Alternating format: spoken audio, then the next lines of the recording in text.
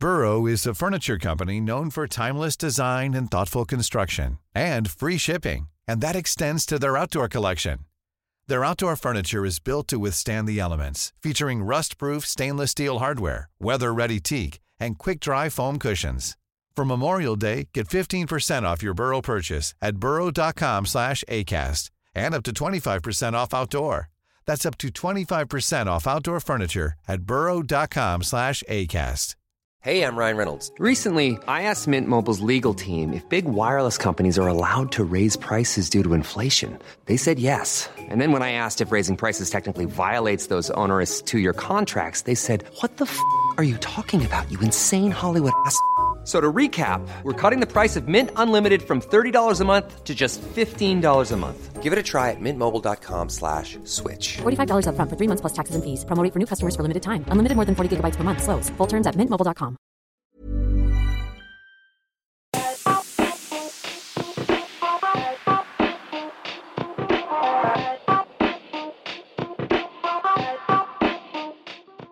Welcome to the Watford Buzz podcast. I hope you enjoyed your Christmas. I'm sure you all enjoyed your Boxing Day as Watford picked up a win against league leaders Norwich. Once again, I'm delighted to be joined by two guests, football analyst Jordan Weimer and football journalist Tom Bodell. Guys, how are your Christmases?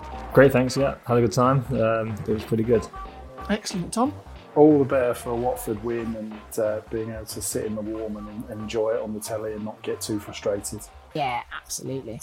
And it was the first chance we've got to see Xisco Muñoz set up in formation and how he likes to play. And, well, it looked like the happy, smiley man have got some happy, smiley players. They seem to be enjoying themselves and more importantly, they got themselves the win.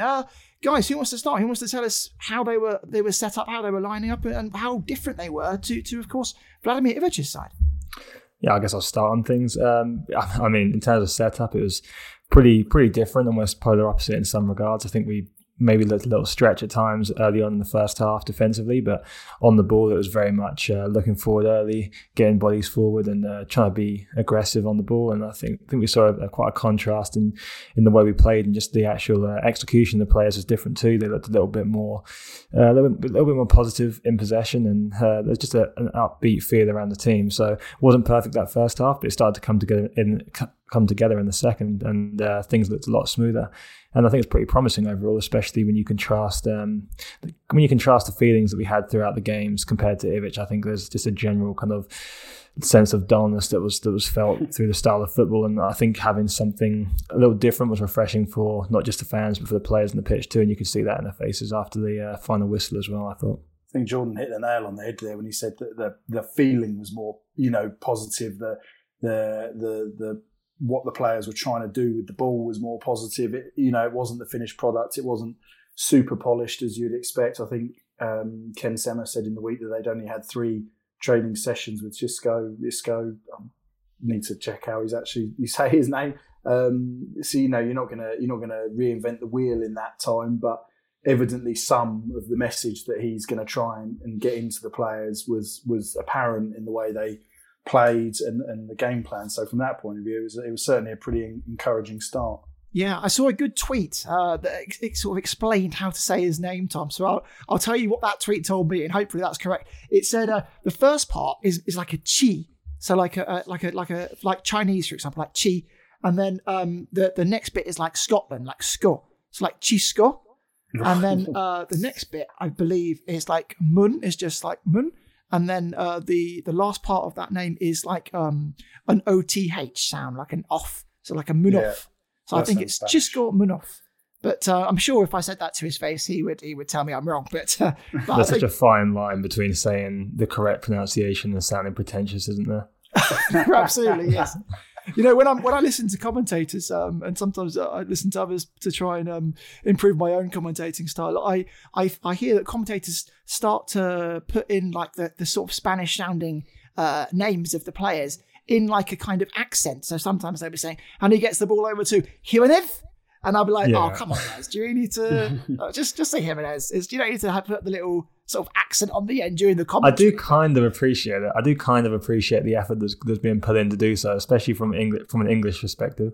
But yeah, it does come across a bit strange, especially when it's like contrast with South London accent or something. Well, that's the thing. It sounds like you're putting on an accent, like you're putting on a foreign accent to try and I don't know. I'm not sure if that's appropriate. I don't know. But that's sometimes what I hear. But anyway, bit of a Joey Barton French press conference situation.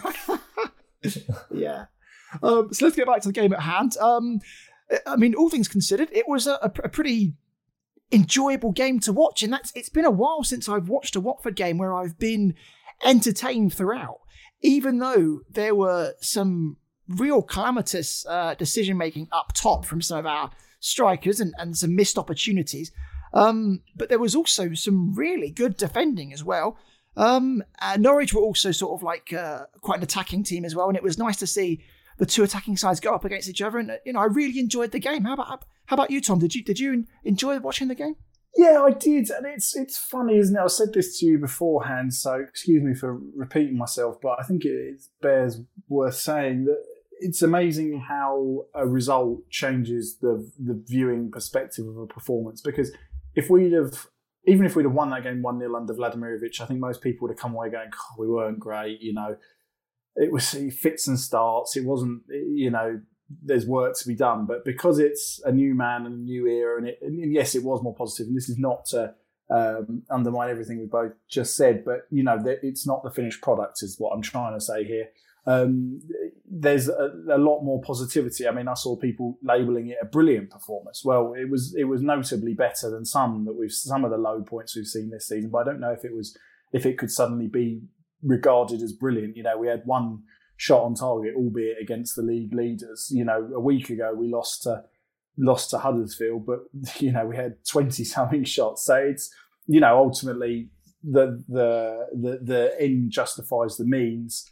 But I think we shouldn't be getting carried away at this stage. It's a sign of intent of what he wants to do. It was interesting that he changed the shape. It was interesting that he moved people around, Ngakia and Femenir, obviously swapping sides. Ismaila Sarr in a kind of nominally deeper role. I mean, albeit that he spent the entire game pushed up on that right-hand side, but, playing as a proper winger rather than in a two.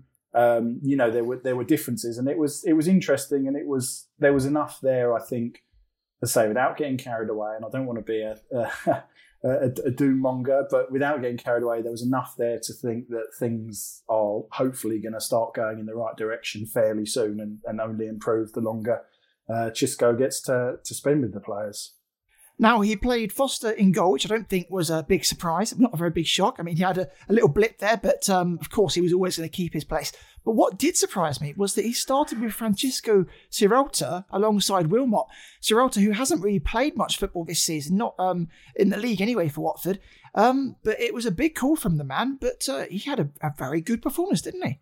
Yeah, I think he was a little bit forced into that with injuries to Cabaselli, Troost-Ekong and Cathcart, but it was still a decision that had to be made, and he came in and he did a very good job. I think he was a pleasant surprise from the performance. I think just touched on what Tom said. I think when you talk about good performances and very good performances, it's kind of a little bit subjective. And if we'd have won that game 1-0 under Ivic, if you're looking at it from a defensive standpoint, it could have been a good performance. But I think it's just the air of the team in general just kind of gave people that different opinion of how the game went. And as you say, it wasn't perfect, but you definitely felt a little bit more positive. And I think including someone like Ciralta into the team and having that little bit of freshness, the new player coming in and putting in a good performance really helped. I was pretty impressed with him overall. I think he did a good job alongside Wilmot too, who was also very good at the back there, especially considering how much time they spent in their own box. They had to be switched on the entire time, and I think that was something that a few of us that had watched Ciralta when he joined Watford to have a look at how he played previously were a little bit concerned about maybe that part of his game. So I think to see him do that well is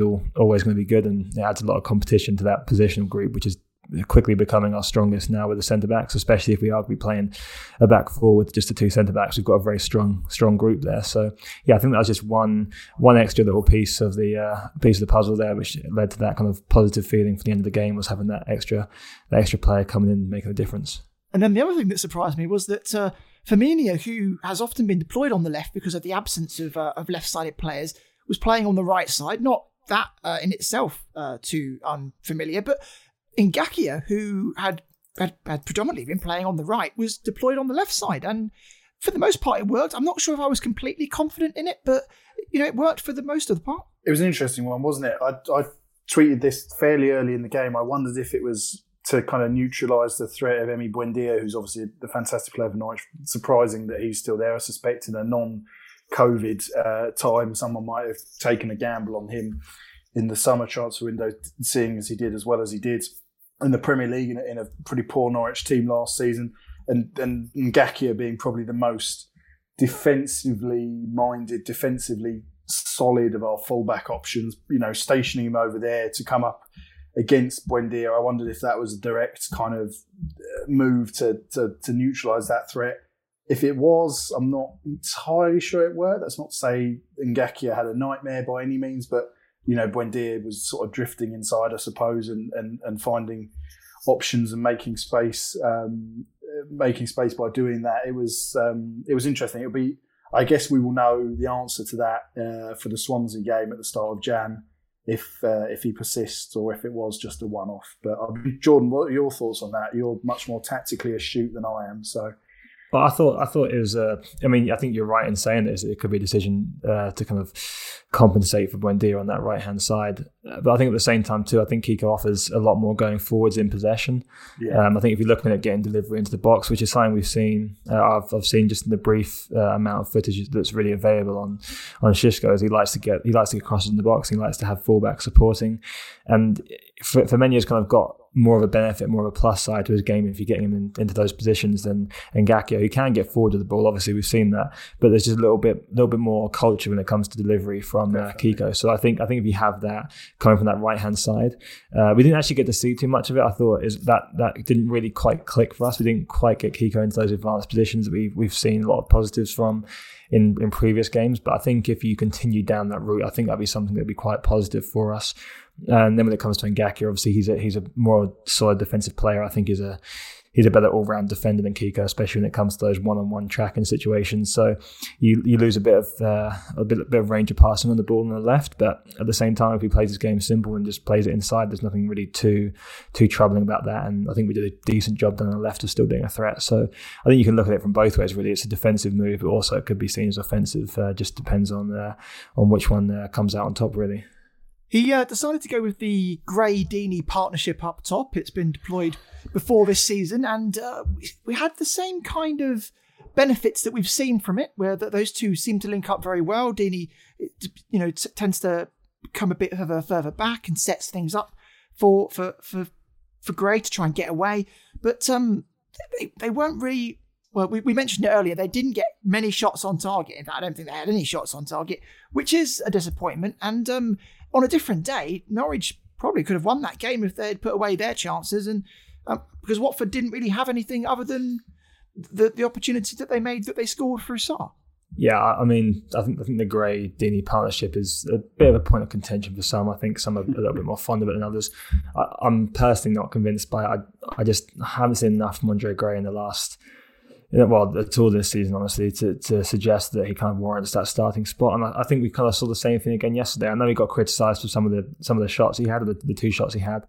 They could have been better, of course. He just looked very unnatural in his finishing, and I think the volley was a very difficult chance. I don't think you can criticise him too heavily on that. He kind of did the right thing, and he was a little bit unfortunate not to put the ball in the top corner. But I think it's just his all-round play. It's just a little bit. Doesn't quite work for us. I don't feel like he made some decent runs into some channels, and maybe was able to get on the end of some balls that we needed him to get to. But apart from that, I just think he looks very, very laboured. And I've said this before, and I've mentioned it on here, I think, as well. But I just feel like when he plays, he's got a stiffness to his game. I don't feel like he's that kind of mobile forward that gives you that out ball and gives you that break, that chance to break. I don't really see that in his game at the moment. I just kind of see this straight line runner that occasionally can get into positions out wide and hopefully help you kind of move up the field. But in terms of being a threat in the box, I just don't really see it. And Troy kind of, as you touched on there, Matt, does what Troy does. He drops off a little deeper and kind of operates on that slightly deeper left-hand side of the edge of the box, and that's where he kind of wants to play and make things happen. But I don't really see the movement from Gray. I don't really see the partnership there being that productive. I think we have players on the bench that can make a difference, and we saw a brief spell of Parisha and Dini together, and we saw some promising signs from that. So I think that'd be something we'd like to see a little more of, and maybe something as well with Pedro being included in that too. But yeah, in terms of the partnership as a whole, I do think Gray kind of lets it down a little bit for me, anyway. Yeah, I'll just expand upon that. We talked a bit before the show that we felt, at least Tom and I felt, that the substitutions that were made were more positive than had been previously made under Ivic. And Tom, do you want to expand on that a bit for me? Yeah, just what I'd looked up, it passed. I had sort of semi-noticed it at the time, but I just confirmed it prior to the show. But he did use his full 5 subs, and I suspect I'm right in saying that Ivic, if ever, very rarely used his full 5 subs. And obviously that rule was only brought in partway through the season.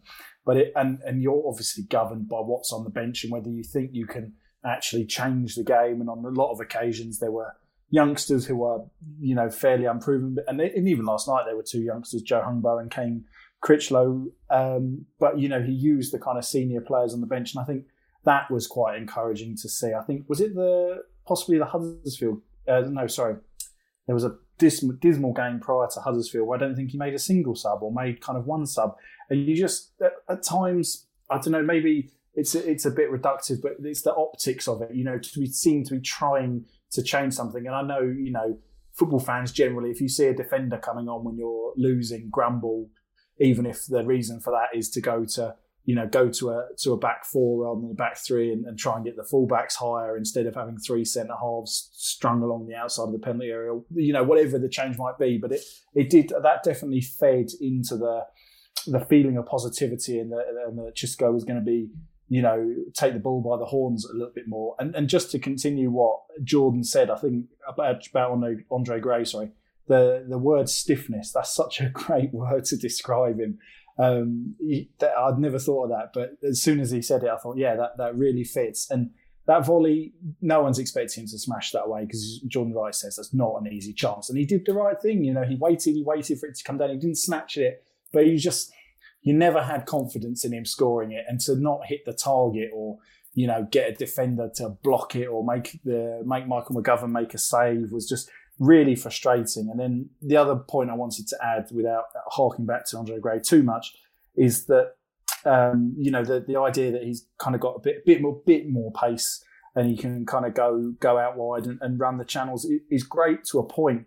But I think I wonder if that then prohibits Sarr from doing his worst down the right. You just want Gray, I think, to stay kind of within the lines of the 6-yard box almost and goal hang and just try and get some goals to go in off any part of his body to get, to build his confidence. Because if he doesn't, score a few goals this season, whatever division we're in next season, you find it hard to believe that he can be, an important player for us. It's difficult because I do sympathise with Gray a little bit at times. I do think he comes under some harsh criticism. He has done for kind of his entire time at the club, and I don't think you can be too harsh on him at some points, because ultimately, if he's putting in the effort and he's attempting to do his best, then you kind of have to have a little bit of sympathy for that. But I think it's at a certain point you do have to judge a player based on his ability. And I think we've seen, as many times as we've watched him play in a Watford shirt, we've seen where he lacks ability and we've seen where he can play. And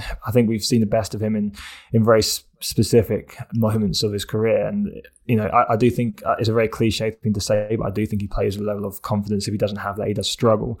I think part of that is down to his lack of technical ability. I think if he gets in the right positions, he's got a very simplistic skill set, which if he gets in the right positions, he can use it and he can be effective. But as we talked about before, you're not going to build your team around that because it's too niche of a strategy, and it's not something that's really productive enough to warrant you setting your team up around that set of skills. And I think also too, we just not to get him in the positions enough. He had that little bit of a kind of a good spell under Javi where he made some late substitute appearances and he kind of got into some good positions and we were kind of throwing bodies forwards and he managed to kind of get a little bit of confidence and a little bit of a run going. He got some good goals and some good times, and that was his best spell for us by far. But I think when you look at his all-round game, I just don't see him offering enough over 90 minutes, and it's disappointing. I think we'd like him to do well, but I think obviously when you have the off-the-field stuff, it kind of compounds the frustration with him as a player, and it just becomes a very unhealthy environment. I think at this point now, it's very difficult to see him succeeding at Watford and kind of furthering his career with us. I think it's kind of at the point now where it's just going to continue for as long as he's here. It's a shame. I want him to do better, but I don't really see how much longer we can continue down that road and expect much difference, honestly. Do you think the price tag has anything to do with Watford fans' expectations of him when he arrived? Because he was the highest ever signing, 18 million.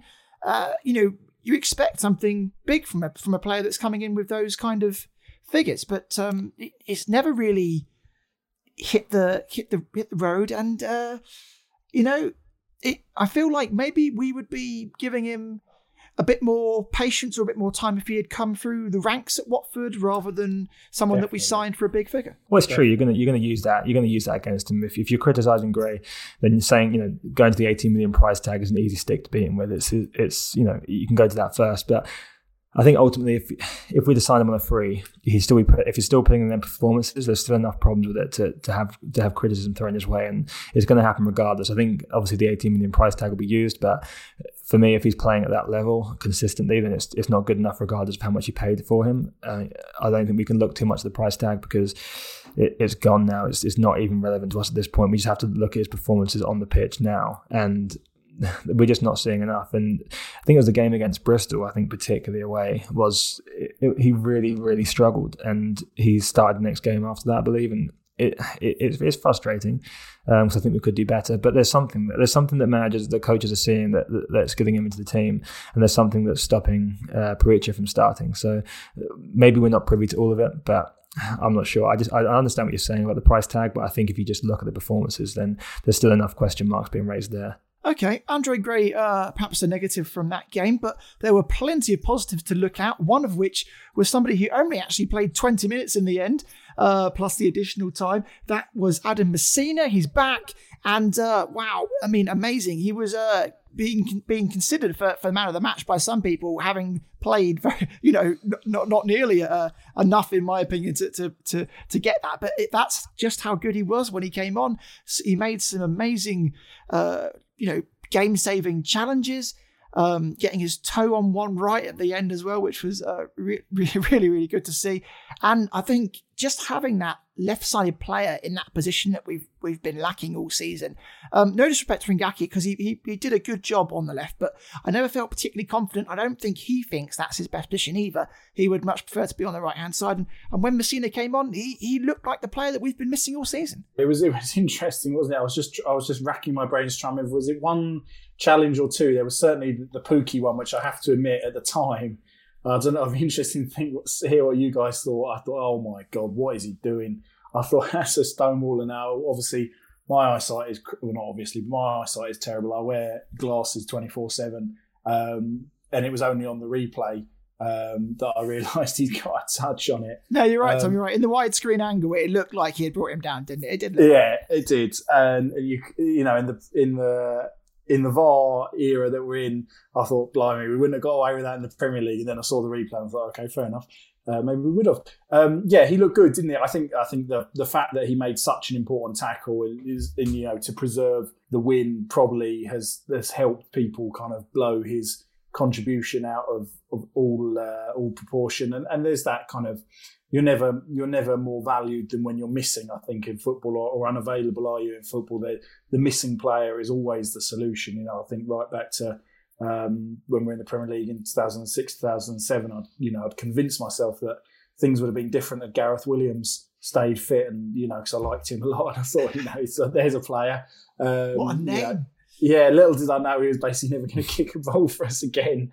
I'm sure our whole history would have been different had he stayed fit. But there is an element of that, isn't there? So, no, looking forward, having him back is a real boon, and to have him back a few weeks, evidently ahead of what the club were expecting as well, probably means that we aren't going to be in the urgent rush to sign a left back that we might otherwise have been. Yeah, I agree with that. I think if you look at West Ham away last season aside, I think Massen's been very good for us, and I know that game in particular gets used against him quite a lot. But I think he's a very good left back, and I think he's a very well-rounded player. And especially when you see him in them areas in the box, you've got to have a slight. I guess you could argue you've got a slight amount of recklessness to you to even attempt that challenge, but it's also confidence in his own ability.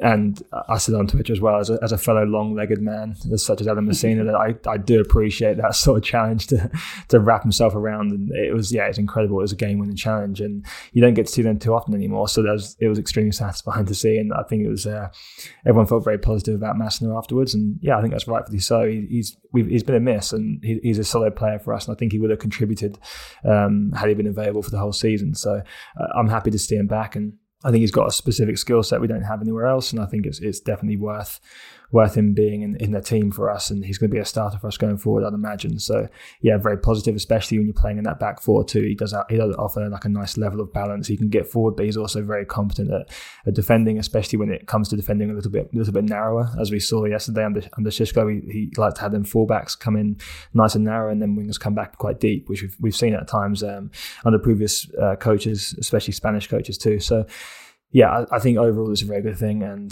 that tackle, I can watch that back a few times and I'm not going to get bored of it. He went with Cleverley and Capoue in the middle of the park, and they played pretty well together. I think they looked very good. But the news that we're hearing at the minute is that it looks like that could be his last game for Watford. I don't know if you've seen this, but it looks as though Capoue is very close to joining Villarreal. I think he would have been gone in the summer, wouldn't he, if Valencia weren't a complete shambles of a football club. Javi Gracia wanted him, obviously got the very best out of him in his time at Watford, and saw him as a fairly cheap central midfield improvement or addition, I should say, probably for them. The fact that they sold Jeffrey Kondogbia to Atletico a couple of weeks after the transfer deadline, I thought probably ensured that they would have the cash to finally come back in for him in January. But it looks like he's off to Villarreal, and he is a better player than this level, as we discussed at length last week. But his performances and his level of application haven't backed that up. I'll be interested to hear what you have to say, Jordan. So again, much more analytical than I am, but I just got so frustrated with him last night, the way he was, particularly in the first half. He did well to stay on. I really thought it was a walking red card at times. That I can't remember who it was on, where he sort of scraped them down the back of the Achilles, and then he does tend to throw himself into challenges in a rather reckless way. And as you said, as a long-legged man, you might defend him, but I thought he's either going to get hooked or second booking. And I think that kind of blinkered my view of how well he actually did or didn't play. What did you make of him? I mean, I think when you look at Capoue this season, it's a frustrating one because he hasn't been available, and then obviously the transfer request, and then the kind of rescinding of the transfer request, and that whole situation eventually getting back into the team, and it's been very stop and start for him. So I personally think when available and when at his best, I think Capoue is our best player. I think he can be the heartbeat of the team, and he gives you that two-way kind of midfield that you need in a lot of the systems we play in. He kind of gives you that extra boost. He's able to break up play. He's one of the best at doing it. Certainly you could argue being the best in the league for doing that, and he's been up in the top in terms of rating across Europe for the last couple of seasons in terms of his defensive production. But he can also play forward, and he can start things, and he gives you an option to move into different areas of the pitch, and he'll find you. And it's something that can be very effective for us. But the same as any player, if he's not playing to that level, if he's playing within himself, or he's not quite able to meet his levels that he can play at, then their value goes down to you. And it's a strange one. I mean, it's very disappointing because when he was staying, that we kind of could picture Capoue kind of leading this midfield into being something pretty competent and bordering on one of the best in the league if utilised properly once you have Hughes back in there and so on. So I think losing him will be a big loss. I think, as you said earlier, when we're talking about players not being available, I think there'll definitely be a feeling of sadness and disappointment that he's not around, and we might look to him missing as a reason why we weren't succeeding in midfield as much as we could have. But if he's not going to perform at the levels, then it's a difficult decision for us. But I think for me, the interesting thing is working out why we're actually deciding to do this now. You've obviously got a couple of options. It could be financially motivated, in which case that's fine, but you're not going to be looking at a replacement for him, because I think the figures I've seen thrown around is about £2 or £3 million, and you throw in his wages there, you're probably making a £5 million profit. And if you're looking to reinvest in a midfielder, you're not really going to get much for £5 million in January during COVID. It's going to be a very small, it's going to be a very low deal, and you're not going to be picking up the sort of quality that you have in Capoue. So I do wonder if it's an effort to kind of rid the squad of players that don't want to be around. It's possible that's the case. We might see it as an opportunity to get a bit of both in there, get some money off the books, and also rid ourselves of a player who doesn't want to be there. But you are losing a significant level of quality in that midfield for me.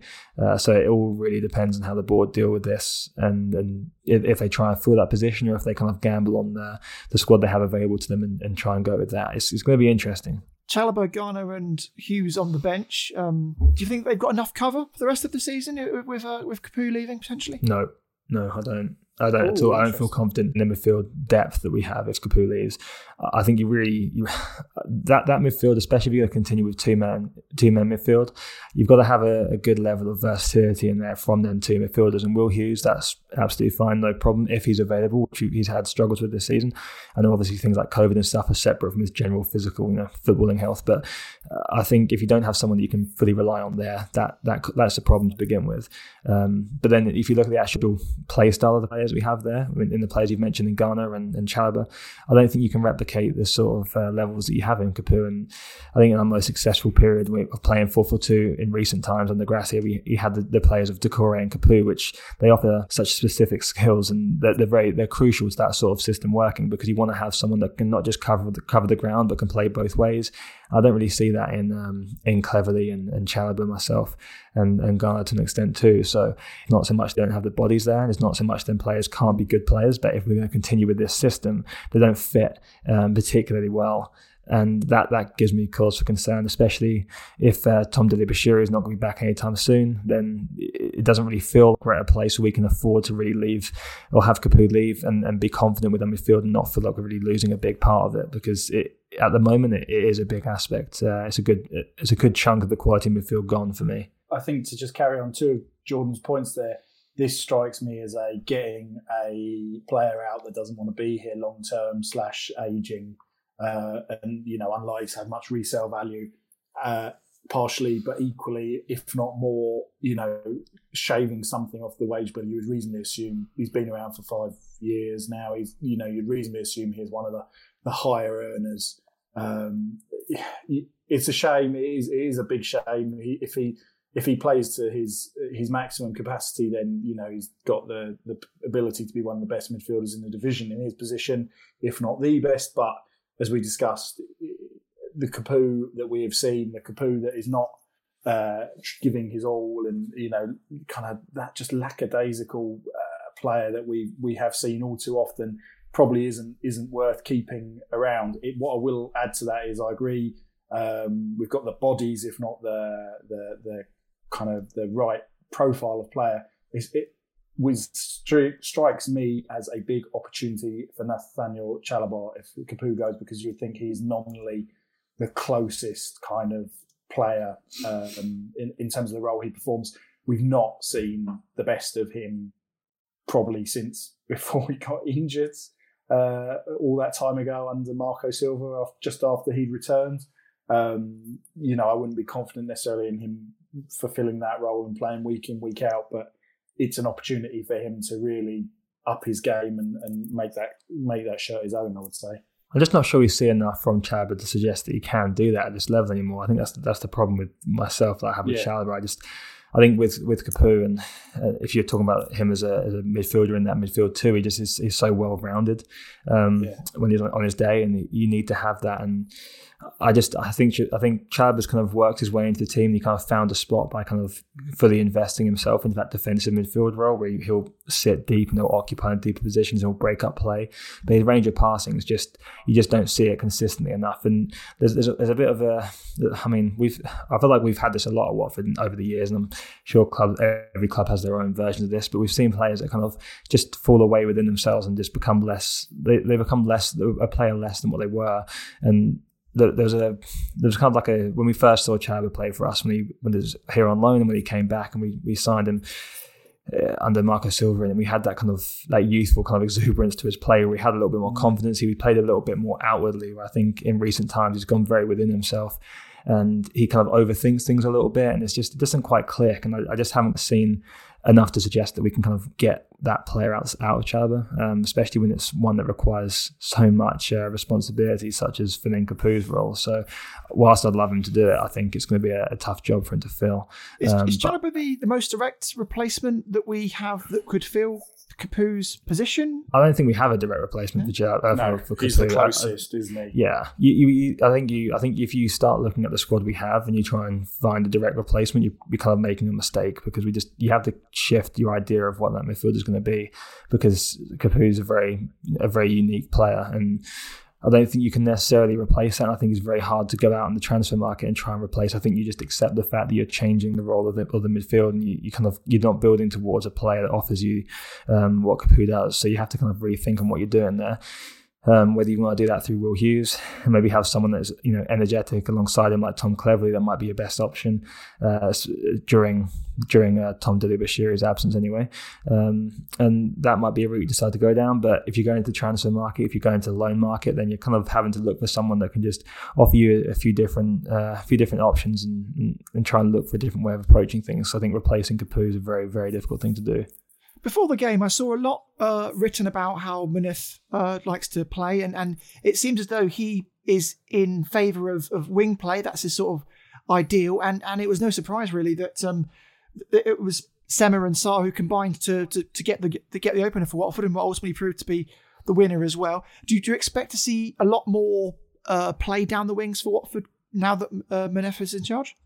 We put in 25 crosses yesterday, which was on the high side. Didn't complete many, albeit the game-winning moment came from a cross.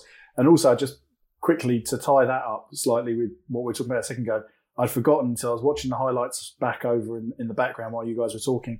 Capoue makes the interception to set Andre Gray away, who then eventually gives it back to Capoue, who gives it to Sema to put the cross in. So I think that quite neatly, in that sort of 20 seconds or whatever it was, surmises what he does so well, which is, read the game in his own defensive third, break the play up, and then get us moving up the field. In terms of the number of crosses, I will put that over to Jordan, who I know has watched a lot more of his team in Georgia. Yeah, it's definitely an avenue he likes to attack down, and I think when you set up in that 4-4-2, naturally you kind of be looking to them areas, whether it's your wide men or your two strikers, to kind of make chances, and your midfielders are there to kind of be that energy midfield, break up play, and just kind of recycle the ball. And that's why I think Capoue is so unique, as you're saying there, Tom, is because he gives that opportunity to break up play, but also is an avenue of attack in the sense that he can spark an attack from deep, and he can play you forward, and suddenly you're in. And there's a couple of opportunities that he created from a very similar situation yesterday too. So yeah, that is something you missed. But the wing play is something he's going to be definitely looking for. The fullbacks are going to have a big role in terms of supporting those wingers, and the strikers too. I mean, it's a very, we saw it with Javi too. Like the kind of the forward players, they work together in varying ways. I think Javi was more narrow in how he uses wide men, where from what we've seen in the Shishko, he likes to kind of have a little bit more width, and you even see his fullbacks will underlap at times because they'll kind of take that narrow route away and try and hurt the defence that way. So it's going to be very centred around them wings, but we also want to see some movement from the forwards a little bit more. I think that was almost partly due to the fact that we just didn't have that kind of that cohesion in the centre of the pitch that we saw a little bit more coming from those wings yesterday. I think in an ideal world to be a little bit more balanced, and we'd have a little bit more play between the two wingers and the forwards. But I think in terms of yesterday, that was definitely one of our strong points, especially because we have the quality in them wide areas. And I think we did see a little bit of a better performance from Sarr. There's still a few occasions where I think I've seen lots of people comment on it. I think it's very true, is that he could be a little bit more aggressive when he's in possession. And even if we just saw, there's a couple of occasions yesterday where he tracked back with a real good level of effort, and he got back extremely well, and he fought to get back, and he won the ball. I think sometimes I'd like to see him play with that same intensity going the other way, and I think he could be a little bit more positive, but that's something that might come with time. And he's been quite confident at getting that cross in the box, and same with Sema, and obviously it ended up creating a goal for us. So yeah, I think if we can be a little bit more cohesive with our forwards, and that would definitely be a primary avenue of attack. Right, okay, last one, guys. Swansea coming up next. Of course, the Millwall game that was due to come up has been postponed due to COVID. Potentially, though, it could be sort of a good thing in disguise there, because it means now that Muñoz has got his side to work with for a whole week, and it's up against a strong Swansea side who have now climbed to second in the table. I think he could do with that week to really get what he wants into his players. Yeah, I think we know what to expect from Swansea, even in the Championship. A few years after their time in the Premier League, they are a side that look first and foremost to keep the ball. But touching on what you said there, and Muñoz having time to work with the players, I think, yeah, absolutely right. It's a blessing in disguise. This time of year is notoriously horrible from a fixture pile-up point of view, isn't it? So the fact that we aren't playing on the Tuesday, particularly given that we seem to be stacking up injuries at centre-half. Capoue could be off by the looks of it as well. I suspect we're probably going to lose Glenn Murray in the new year, very early in the new year, if and when Brighton recall him. So it probably does him quite a big favour, because I would reasonably assume that they train less this year than any other season because of the Saturday, Tuesday nature of the league. They are probably having fewer training sessions, to try and avoid the piling up of injuries and fatigue. So I suspect it's probably quite a good thing. Yeah, I'm also not seeing too much so far that's too complex in terms of how he wants to get the team to play. So I think if he manages to get the foundations in place, and he can do that in a relatively short period of time, I think the key thing really is having the players on board. And I think we've all talked about it a fair bit since the game, but I think just the reaction of the players after the game, you saw there's a much different feel around the area, around the pitch and going into the tunnel. And I think that's a positive we can take away from it. So I think if you just kind of look at that as an isolated thing and say that there's a definite a better feeling around the club, that can be enough just to spur you on the extra 10%. I think that will help us in these games coming up. And then you can integrate that system and how he wants to play over the next few weeks. And yeah, I think having the short turnaround is obviously, there's some pros and cons to it. But I think if we look at it just from a game to game perspective, I think we'll be okay in terms of getting that idea across. It's just a case of performing at the same level and getting the same level of work rate and intensity from the players that will see us through these next few games. Right, good stuff. Well, that's it for today's episode. I hope everyone out there continues to enjoy the festive season. Please all have a good New Year's Eve as well. I know it's not going to be the same as it usually is, but try and have some fun. I'm sure you can manage it somehow, Zoom and everything. We'll be back after the Swansea match to discuss that game and also talk about some potential Watford signings as well. So Jordan and Tom, get out there, start looking at who Watford could potentially be bringing through the doors with limited budget. It's probably going to be loans, isn't it, we're looking at? But let's see if we can come up with a few names. Well, that's it from Tom, from Jordan. We hope you have a very enjoyable New Year's Eve, and we'll see you in a week's time. Bye for now.